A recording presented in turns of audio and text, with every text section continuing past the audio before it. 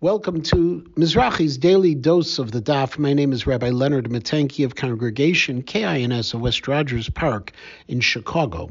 And it's my pleasure to share with you a thought from today's Daf Gimel in Masechet Nazir, page 3a, where at the very top of the page, we learn once again, as we've learned many times in the Gemara, that Rabbi Elazar HaKapar was of the position that any person who accepts upon himself the obligation to be a Nazir sins in that very acceptance.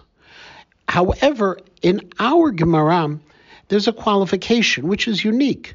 Rabbi Elazar says, Hane Mili, this is specifically talking of an instance of a Nazir Tameh, of a Nazir who became impure while he was in his state of Nazirut.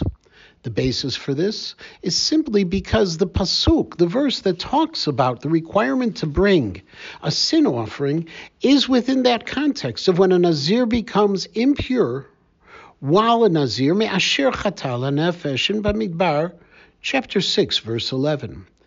And yet, in just another couple of weeks, we will learn a Nazir on page Yudtet 19a. The Rabbi Elazar HaKapar believes that every Nazir is a sinner, whether he became impure or not.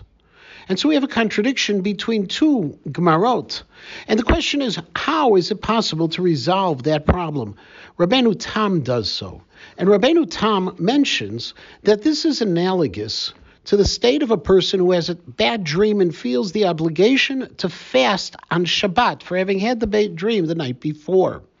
While it's prohibited to fast on Shabbat, there is a greater good, a greater need for that person to be able to resolve that dream. And therefore, he or she would fast, and yet after Shabbat would have an obligation to fast once again for the sin of violating Shabbat. Rabbeinu Tam says that this concept of a Nazir is very similar. How do you explain Rabbeinu Tam? It's quite simply that perhaps Rabbi Elazar HaKapar means that there is an element of sin for anyone who accepts upon himself Nazirut, and yet that level of sin can be balanced against the greater spiritual heights that a Nazir is able to achieve. And yet, that becomes much worse when a Nazir is Tameh. Because if a Nazir becomes Tameh, that is true sin. And so there are two levels of sin. There's the smaller sin that is offset by what is gained by being a Nazir. That Rabbi Elazar HaKapar believes is always the case. And yet the greater sin is if he becomes Tameh and has to bring that special korban for being Tameh.